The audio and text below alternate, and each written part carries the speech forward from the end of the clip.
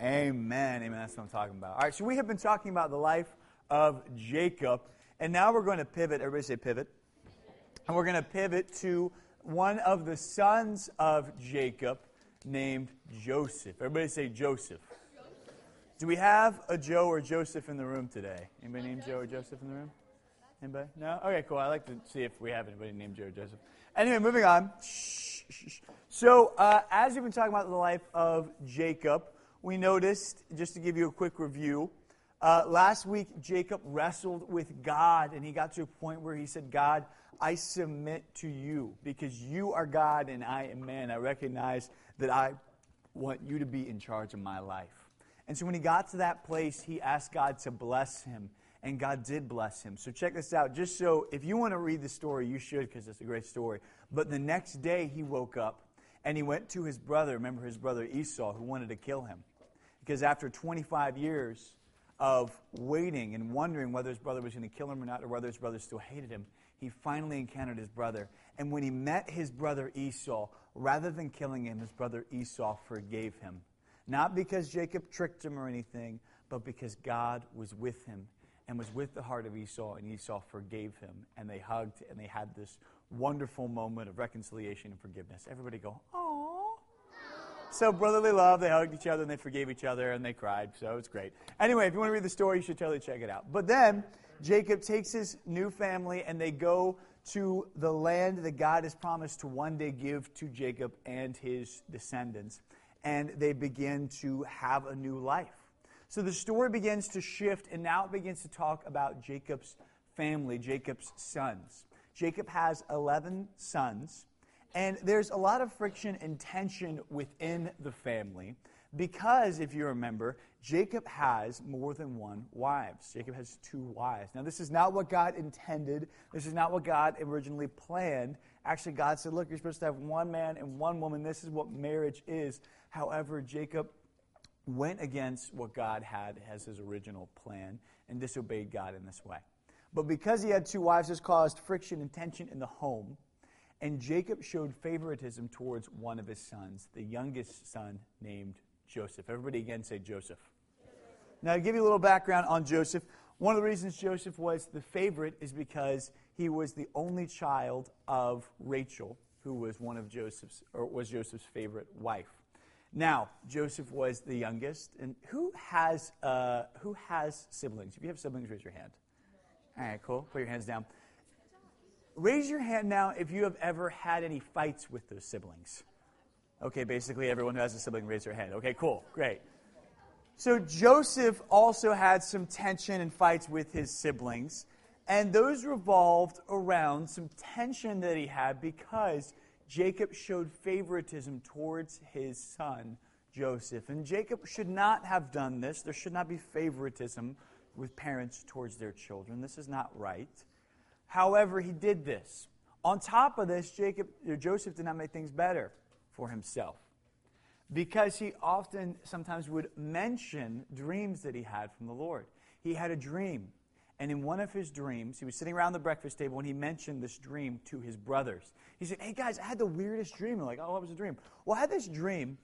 Basically, in the dream, Mom and Dad and all of you brothers, who are older than me, by the way, all of you brothers bowed down to me, the youngest brother. It was the craziest thing. You bowed down and paid me respect and kind of like, bowed down before me, your ruler. It was a really great dream. Then I woke up. Hey, what's going on? I mean, how would you feel if, your younger little brother said, I had a dream that you bowed down and paid me respect and I was your ruler? Imagine if I was your king. I'd be like, imagine if I wringed your neck. I mean, I love you, son. Not son, brother. Love you, brother. I mean, imagine that. Right? So they begin to have this resentment even grow more and more towards Joseph. On top of this, Joseph wore a coat of many colors that he wore around that his father had given him. Now, back then, if you had a coat or any kind of clothing that had a lot of colors in it, it meant that you had a lot of money or that it was very valuable because back then, to dye any kind of fabric a color was very expensive. So the dad basically gave him this coat and he's like, hey, here's a really expensive coat. here, son, wear this gray jacket. But I'm going to give this other son this really expensive, nice coat, and I'm going to give all my other kids different things to wear. So he was showing favoritism again to Joseph. So this made the brothers even more angry. So one day, all the brothers, except for Joseph, are out in the fields working hard. And Joseph is not out in the fields working hard. So again, they're angry, right? And Joseph is sent by the dad to go check on how hard the brothers are working. So this must have made them angry, right? Basically, the dad goes to the younger boy and goes, hey, Joseph, go check and make sure your brothers are working hard.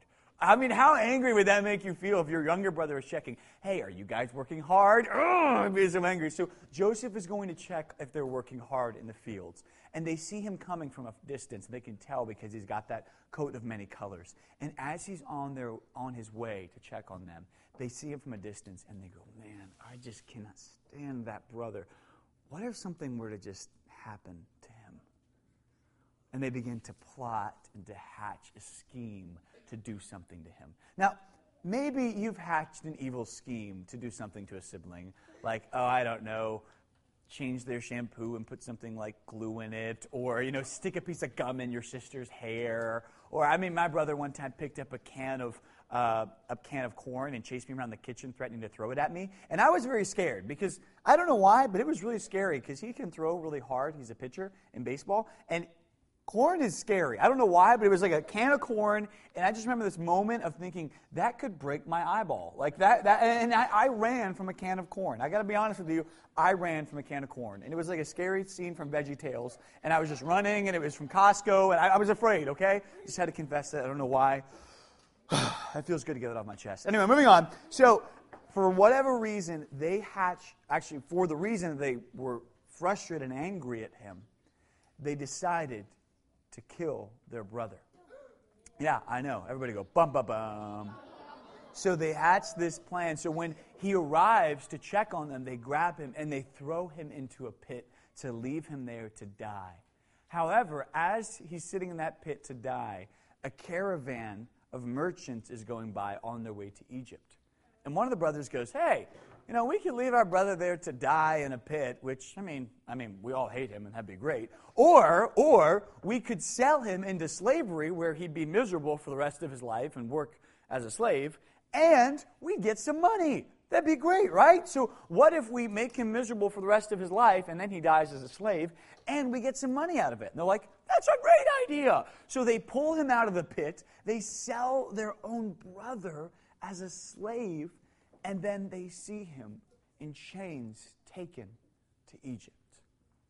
Now, I know I made that as a joke, but I want you to think about how terrible it is to sell your own flesh and blood into slavery like that. And then they take his coat, they ripped up his coat, they dipped it into blood, they took it back to their own father. And then they said, Father, the son that you love, he died. He must have been eaten by wild animals because we found his coat. And their father wept. And as they watched their father wept, they held this lie deep within them.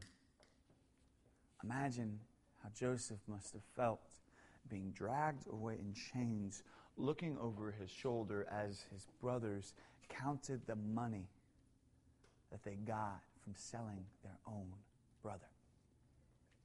We'll come back to that story because the story with the brothers is not over. But I want us to pick up on what Joseph's life is going to look like. So join with me here, chapter 39, in what Joseph's life is going to look like. Again, we're going to leave the brothers behind for a little bit. We're going to come back maybe a little bit to Jacob, but we're going to watch what happens and what God does in the life of Joseph. So, chapter 39, verse 1. Again, imagine this, though. You're far from your home. You've been sold into slavery in a distant land. You might not even speak the language. You have to learn this new language. And you go from being the favorite in your family to being a slave in a new country. So, pick up here, chapter 39, verse 1. It says, when Joseph was taken to Egypt by the Ishmaelite traders, he was purchased by Potiphar, an Egyptian officer. Potiphar was captain of the guard for Pharaoh, the king of Egypt. The Lord was with Joseph, so he succeeded in everything he did as a servant in the home of his Egyptian master. Potiphar noticed this and realized the Lord was with Joseph, giving him success in everything he did. This pleased Potiphar, so he soon made Joseph his personal attendant. He put him in charge of everything of his entire household and everything he owned. From the day Joseph was put in charge of his master's household, the property, the Lord began to bless Potiphar's household for Joseph's sake. All of his household affairs ran smoothly, and his crops and livestock flourished. So Potiphar gave Joseph complete administrative responsibility over everything he owned. With Joseph there, he didn't have to worry about a thing except what kind of food to eat.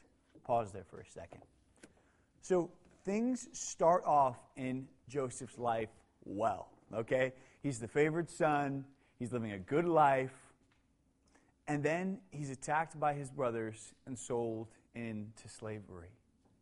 And he's literally being auctioned off to the highest bidder, and he's sold to someone who was the captain of the guard for Pharaoh. So he's sold to a high official in the Egyptian government.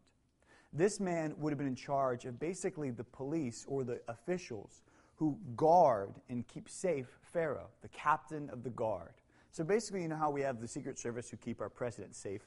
These men would have been in charge of keeping Pharaoh, the king of Egypt, safe. So that's who Potiphar was. So he had a big role in the government. So Joseph was sold to this man. So he ends up in this house, and he is a lowly servant. So he starts up high, and he's sold into this lowly position. But the Bible tells us that Potiphar noticed there was something different about Joseph. Maybe it was the way that he worked. Maybe it was his attitude. Maybe it was his spirit. Something about him was different. And the Lord blessed him in everything that he did. Maybe if he worked in the yard, he did it well. Maybe if he was in the kitchen, he worked well. Everything he did it well. So he got more and more responsibility to where eventually, after a while, Potiphar began to put him in charge of more and more things. Eventually, Potiphar's like, you know what? I want you to put you in charge of the entire house. You are in charge of all the other servants. You're in charge of all of my money. You're in charge of all of what happens here in my home. So now he's, again, being elevated to a high position of favor in the home. And this is a good thing. And Potiphar gets to a position where literally, when he gets home, he doesn't have to think about anything. He doesn't have to think about his finances. He doesn't have to think about anything. He is blessed. So much so, the Bible tells us, he only has to think about, what do I want to eat tonight? Imagine how great that would be. Somebody does all your homework. Somebody takes all your tasks for you. Somebody does all your chores for you. And all you have to think about is, what kind of ice cream do I want to eat tonight? You know, how great would that be, right? You would think that person is so valuable to you that they did all your chores, all your work for you, and all you had to ask them is, what kind of food do I want you to prepare me tonight? That's all the responsibility that Potiphar had. So he greatly valued the input that Joseph had because God was with him. So it looks like things are going well for Joseph. However, there's going to be a challenge, a temptation that comes into Joseph's life that he's going to encounter. Now, as we're talking about this temptation, it's a bit of a mature topic, so I need you guys to be mature with me. Can you guys do that? Everybody just nod your heads. I'm going to be mature. Everybody say, I'm going to be mature. Great. Okay, have your word. So, moving on here. It says, Joseph was very handsome and a well-built young man. So the Bible tells us that Joseph is a young guy. He's good-looking. He's well-built. And it tells us in verse 7, and Potiphar's wife soon began to look at him lustfully. Come and sleep with me, she demanded. But Joseph refused. Look, he told her, my master trusts me with everything in this entire household. No one here has more authority than I do. He has held back nothing from me except you, because you are his wife. How could I do such a wicked thing? It would be a great sin against God. Pause there for a second. So Jacob's a good-looking dude. He's well-built. You know, he's got the nice hair over to the side. He's got the biceps. Okay, so Jacob's a good-looking, smooth guy. He's in charge of the household. And somebody notices it, and it happens to be the wife of his boss, Potiphar's wife. We don't get her name, but it just tells us it's Potiphar's wife. And it is very likely that she was a very attractive woman because to be the wife of an official, he probably married someone who is very beautiful.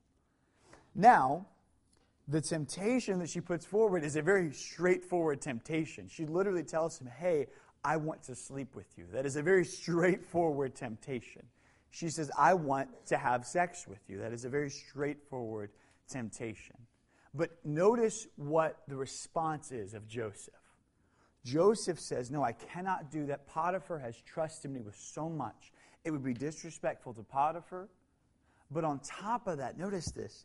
He says it would be a sin, a great sin against God.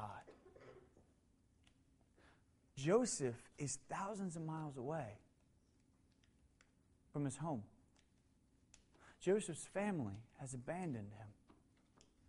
Joseph should be furious at God.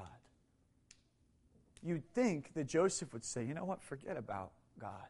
Forget about his rules. Forget about what he wants. I'm going to do whatever I want, whatever feels good. But Joseph has not left his faith at his home. Joseph has carried with him his character. Joseph has carried with him his faith in God. Wherever he goes, he carries with him that character, that belief in God.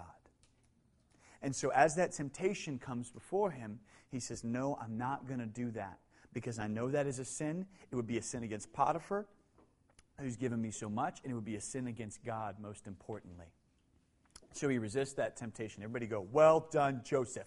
Well done, Joseph. Well done. Yeah, we can clap. Well done. Attaboy. Stop. Clap. Stop. Clap, stop. Clap, stop. Well done. Oh, okay. All right, so check this out. However, that's not the end of the story. Unfortunately, the temptation continues. It says this, verse 10, keep reading with me. She kept putting pressure on Joseph day after day, but he refused to sleep with her. And he kept out of her way as much as possible. I want you to notice this. He kept out of her way as much as possible. You ever avoided somebody? You ever avoided somebody? Like you see them in the hallway and you're like, all right, never mind. Like you literally just are out of their way. Like you see them in the hallway and you're like, no, thank you. Or like they're at their locker next to you and you're like you literally do not want to see them, okay? Or maybe like you know your brother is super angry and you're just like hiding in your room like, I'm not going to the hallway, not going to the hallway. And then he goes to the bathroom and you're like, I'm making a break to the kitchen because I need some Fritos, okay? You're really, really, really trying to avoid someone, okay? But here's the deal. Notice what it is that he's avoiding. He is avoiding temptation. He is avoiding sin. He's saying, I don't want to get even near temptation. I don't even want to get near sin. I don't want to get close to it. And this is the opposite sometimes of what we do, though. This is the opposite sometimes of what we do. Sometimes we get close to sin. Sometimes we flirt with sin. We get close to the line with sin. Let me explain what this looks like, okay? Let's say you have a dog, and you give that dog a shock collar. You guys ever given your dog a shock collar? And you know how they have the electric fence that goes around, it's the invisible fence, and you give your dog the electric shock collar, and you're like, all right, Fido, now out there's an electric fence, okay? Be careful. And your dog has no idea what you're saying. He's just like, oh, bacon, bacon, bacon, bacon. Probably just thinking that, okay? He has no idea what you're saying, okay? And then you release him into the wild, and he runs free into the wild, and he hits that electric fence, all right? Here's what he's realizing, okay? There's a line out there, okay, that I can't cross. There's a line out there, okay? Rather than, see, how far can I go without getting shocked? Why not just not go near the line? Why not just not go near the line? I can just stay right here where I know I'm good, okay? I can run around here, be fine. Why not just not go near the road where I know I'm going to get shocked, okay? But what happens is he's trying to get near the line. He's trying to get near the line. Or check this out. I've given this analogy before. Let's say you have a young kid, maybe an 8-year-old boy. Okay, you have a little kid, 8-year-old boy, and there's a BB gun, okay? There's a BB gun. And a parent puts a BB gun on the table and says, all right, now, Timmy, do not touch the BB gun. All right, Dad, I'm not going to touch the BB gun. No BB gun for me. Timmy, no touch BB gun. You know Timmy. Timmy, no BB gun. Right, okay. I'm just going to go in the family room and watch TV. So he goes in the family room and it's in the kitchen. But Timmy just wants to see the BB gun. Okay, Timmy's not going to touch the BB gun. He just wants to see it. So he goes to the door of the kitchen. He just He's just looking at it on the table. It's so shiny and it's red. And now Timmy's just in the kitchen, but he's not touching the BB gun. He's just in the kitchen where it is, okay? But now he's just by the table, okay? He's just hovering over the table, okay? His spit, saliva, he's just drooling on the BB gun, okay? He's not touching the BB gun, though. His spit's just dripping on the BB. Okay, well, now he's just touching the BB gun, but he's not shooting anyone with the BB gun, okay? Now he's just loading it and pointing the gun at his sister, okay? He's just training it at his sister, okay? She's just braiding her Barbie's hair, but he's not actually shooting anyone with the BB. He's just sighting up the scopes, okay? He's just aiming softly. He's just stalking her quietly. Okay, and this is getting more and more dangerous, okay? Because what Timmy is doing is this. There's a line, okay, where he's disobeying his parents. And what Timmy is doing is rather than saying, you know what, I don't want to get anywhere near the line. Timmy is going to the line, okay, he's getting as close to the line as possible, and then he's trying to balance his way over the line as far as he can without falling over the line and doing what his parents told him not to. And here's the thing, we do the same thing with sin. We say, okay, I know I'm not supposed to cheat on this test, but what is cheating, really, right? Is cheating talking to the person that took the test the period before me, and then at lunch being like, hey, so what's on the test, okay? And then, writing down what's on the test. Is that really cheating, Or is it not? Is that really crossing the line, or am I just on the edge? Is that cheating, right? Is it really bad, to look up certain things on the internet and not other things on the internet that are inappropriate? Is it really bad to say certain words? Are those words bad words? In other words, not bad words? Is that a curse word? Is this not a curse word? And what we're doing is we're drawing a line, and we're getting as close to the line as possible. We're saying, well, am I really sinning? Is it really that bad? And so what we're doing is we're getting close to temptation. And we're getting right to that line. But here's what Joseph's doing. Joseph's saying, you know what? When I see temptation, rather than going up to temptation and getting into that line, I'm seeing temptation and going, nope, I'm going this way. Oh, temptation, you're going to the bathroom? I don't have to go anymore. Oh, temptation, you're getting a burrito? I don't need a burrito right now. I just need Chinese food. Temptation is going one way. I'm going the other way, okay? I don't want anything to do with temptation. I don't want any part to do with that. I am avoiding it at all costs, okay? Temptation and me, we ain't friends, okay?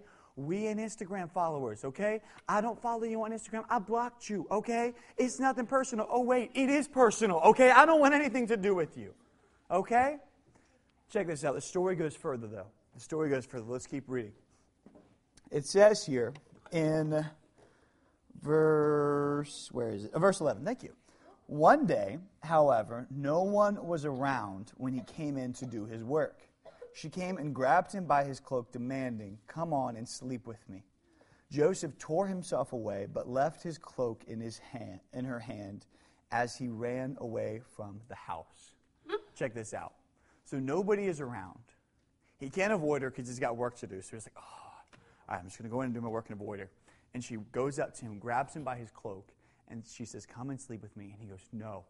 And finally, she's being so aggressive, he just goes to walk away, and she literally rips off his outer cloak. So now he's in his undergarments, okay?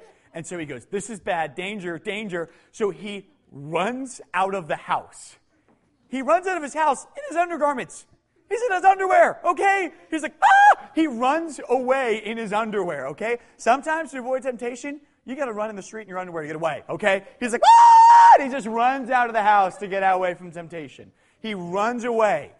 Because he's like, I am not going to be in this situation because this is a bad place to be. We're alone. This is not good. This is not good. Now, I do want you to understand undergarments back then and undergarments now are a little bit different. But what I want you to understand is this, okay? What I want you to understand is this. Joseph was saying this. I do not want to fall into temptation. I don't want to sin. I want to be above reproach, so much so that I will do whatever it takes to get out of this situation, to get away from temptation. I will run away from this. When you run from sin, when you run from temptation, you're running to God. And when you're running to God, you're running away from sin and temptation. You can't be pursuing God and pursuing evil at the same time. and you're not pursuing evil and pursuing God at the same time. You're going in one direction. Okay? So things are not going to go well for Joseph in this decision. In the long run, they will, but in the short term, they will not. We'll get into that later. But here's what I want us to practically look at. Here's what I want us to practically look at, okay? You might have to, and I might have to, we might have to, make decisions sometimes where we say, you know what? I'm not going to try to get as close to the line as possible. Rather, I'm going to pursue God. I'm not going to try and flirt with temptation. I'm going to try and avoid temptation altogether. Now, it's going to happen. I'm not telling you you're going to be able to avoid temptation altogether. Temptation is a part of life. But once you encounter it, remove yourself from the situation. Remove yourself. Don't flirt with it. Don't keep it right in front of you. Let me explain what this looks like day to day, okay? And some of these are practical, and some of these are like, well, that doesn't apply to me. Well, maybe not yet, but maybe it will in the future, okay? Let's say you're on Instagram, and if you have an Instagram, and you're scrolling, and you're following an account, and you notice that account has inappropriate things on it. What you could do is you can do one of two things. You can see that it has inappropriate things. Actually, you can do one of three things. You can see it has inappropriate things, laugh, like it, and just be like, oh, I enjoy this. That's bad. Okay, I feel like that's sinning. That's wrong. Okay. Or you could see that it has inappropriate things and be like, oh, well, I'm just going to ignore it. Okay, I'm just going to ignore it. But what you're really doing is, by ignoring it, you're kind of being like Timmy with that BB gun. Well, I'm just in the kitchen, right? I'm just near these inappropriate memes. I'm just near these inappropriate jokes, right? But I'm not looking at them. But over time, you're going to get closer and closer to that. Maybe you're going to chuckle at them a little bit more. Maybe you're going to follow other accounts that are like that. What you need to do is just remove them altogether. You know what you do? You go on there and be like, unfollow. Unfollow. Don't follow them anymore, right? Or just block the account. Or just, you know what? Be dramatic. Be crazy even if you have a real problem with this, looking at inappropriate things on Instagram, don't have an Instagram anymore. You're like, oh, no, but I love Instagram. All right, do you love God more? Yeah, okay, then get rid of Instagram. If it's really that big of a problem for you, get rid of Instagram. If you spend too much time on it, get rid of it. All right, well, check this one out. All right, let me give you another scenario. Ladies, where are you at? If you can hear me, say yeah. Okay, ladies, let's say you're talking to a guy, okay? Let's say you're talking to a guy. First of all, ew. But second of all, let's say you're talking to a guy, all right? Let's say you're in a relationship with a guy. Let's say even just you're texting a guy and talking to a guy, okay? And let's say he just starts like taking the conversation in a weird direction. All right, and he's just like, hey, so how you doing? You know, and he starts like hitting on you, you know what I'm saying? Starts like flirting with you a little bit, you know, like, hey, sugar dude. I mean, it's like this is like weird. Like I don't like where you're taking this conversation. Okay, like you're starting to flirt with me. I don't want any of that. What you should do is not just keep talking to the guy. Stop talking to the guy, okay? Stop talking to the guy. But here's the temptation. Ladies, let's be real. At a certain level, you enjoy the attention that guy's giving you. You enjoy the attention that he's giving you. You like the way it makes you feel. And I understand that. And that is the temptation. There's a temptation that you like the way it feels when a guy shows you attention. You like the way it feels when you know that there's a guy in the world that cares about you, that likes you. And he'll tell you all these nice things. Don't fall in that temptation. And the best way to avoid that temptation is not to draw a line and try and get close to that line. Not to stick around, to avoid it. And you don't have to be rude. I'm not telling you to be rude. Okay? Don't crush the poor guy, okay? Don't make him be like, I'm never talking to a girl again. Okay, don't crush the guy, okay? Just avoid him. Okay, just avoid him. If you need to block him, if he's being inappropriate, okay, just tell Dad, and that's the end of that, okay? Trust me, okay? No more problems there, okay? No more problems there. Or just block the guy, okay? If anything inappropriate is taking place, okay, and let's just get serious here for a second. If you're on social media and he starts being inappropriate with you, let's get serious here for a second. If he starts being inappropriate with you, let's get real here. First, tell somebody. Okay, but secondly, don't be like, oh, hey, maybe you shouldn't do that. Be like, no, I'm getting out of this situation. I'm blocking you, okay? We're not going to do this anymore. We're not going to be pressured by this situation. I'm getting out of here. Okay? Now, this goes the other way for you gentlemen. Gentlemen, if you're in a relationship with a girl and she starts physically pressuring you in the relationship, and you're like, hey, like, we're drawing lines, like, physically, like, this is where we're going to be, and she starts pressuring you, get out of that relationship. Break up with that person. We need to draw physical boundaries, okay? We need to get real about those things. Let's look at another way. Let's say you're at a party. You went over to a sleepover or a party, and things are happening at that party that are not appropriate. Leave. Leave. Don't stick around and be like, well, this isn't good. I'm not going to be a part of it, but I'm just going to go. Don't even go to the party in the first place if you know something inappropriate is going to happen. Don't be there because you might be tempted to it. By going to the party, you're drawing the line, and then you're being, well, I'm just going to go to the party, and I'm just going to be there, and I'm just going to, well, I know there's going to be bad stuff, but you're going to the party is drawing that line, and you're just tiptoeing to it. Don't even tiptoe the line. Just avoid it altogether. Now, again, I know you're going to have temptations that hit you, but just remove yourself in certain situations so that you might not sin against God. Don't put yourself in situations where you might sin and fall. Let me give you a quick story about me in middle school. I was in 6th grade at a new school, and I got invited to a birthday party. It was a sleepover. I was super excited. And not to sound weird or anything, but I was really excited because the kids that invited me were some of the popular kids. And I was like, oh, wow, I am, like, in. Like, this is so cool. Like, I've been, like, really wanting to hang with these kids. So I got invited with some of the guys, and so it was getting pretty late. We were watching a movie. And they're like, hey, we're going to watch this movie. His parents are going to bed. It's an art movie. And I'm like, cool, I got to call my parents. And they're like, okay, guy, yeah, call your parents. First of all, it was too late. Second of all, like, I'm like, yeah, okay, I won't call my parents. That'd be lame. And so we started watching the movie, and it was, like, totally inappropriate, like, a bunch of bad stuff going on. And I'm like, this is bad, pillow. And so I'm like, really know I shouldn't be watching this movie. And they start, like, slowing down inappropriate scenes. And so I, like, leave, and I'm, like knowing I'm not supposed to be there right now. And so the movie ends, and I have been, like, coming up with excuses to not be in there when the movie's going on. And I'm like, okay, cool. Like, now I'm good. And after the movie was over, they start doing other inappropriate stuff, making inappropriate jokes, and then they pulled up some inappropriate stuff on a laptop or on a computer. And I'm like, that's it. Like, I cannot be here. Like, I don't want to be tiptoeing. I don't want to get pulled into this. Like, this is not a good environment to be in right now. So I'm not joking. It's like 3 o'clock in the morning. I go in. I don't have a cell phone at this time. I go in. I pull the home phone of the house. I call my house. My dad answers the phone. He's like, no, what do you want?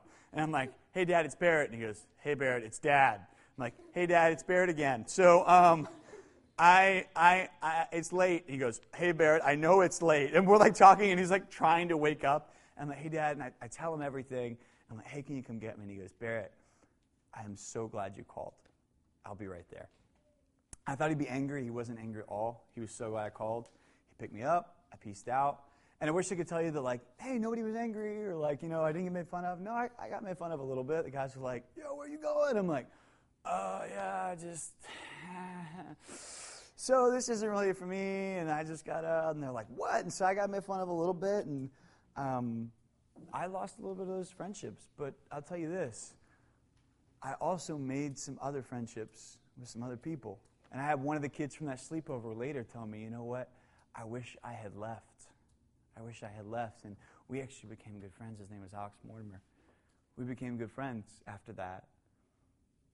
Because I didn't want to just get close to that line. I just wanted to remove myself from the situation altogether. Guys, sometimes we got to do drastic things to avoid sin, to avoid temptation, to get away from those things, to run from those things, to avoid them altogether.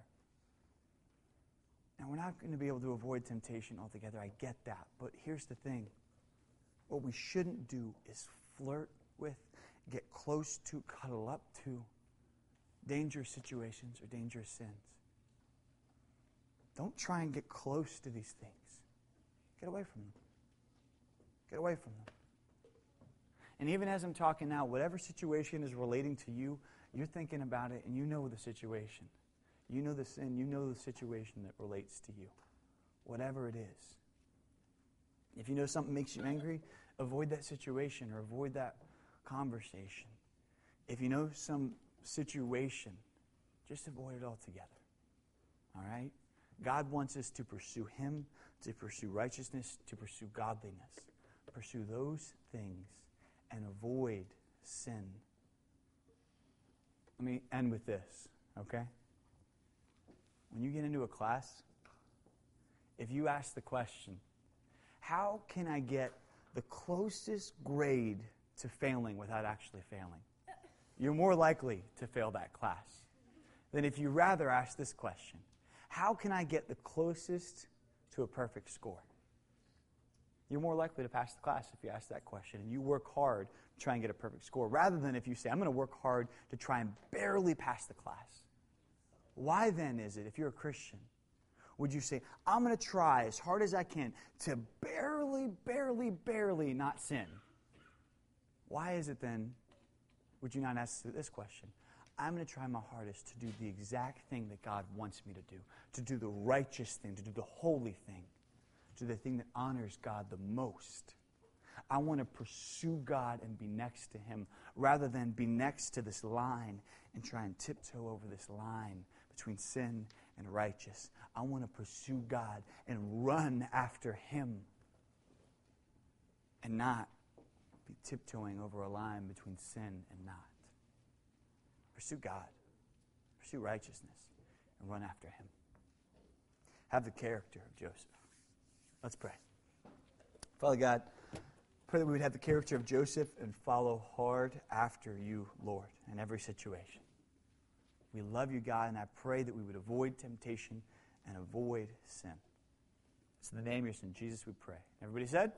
Amen.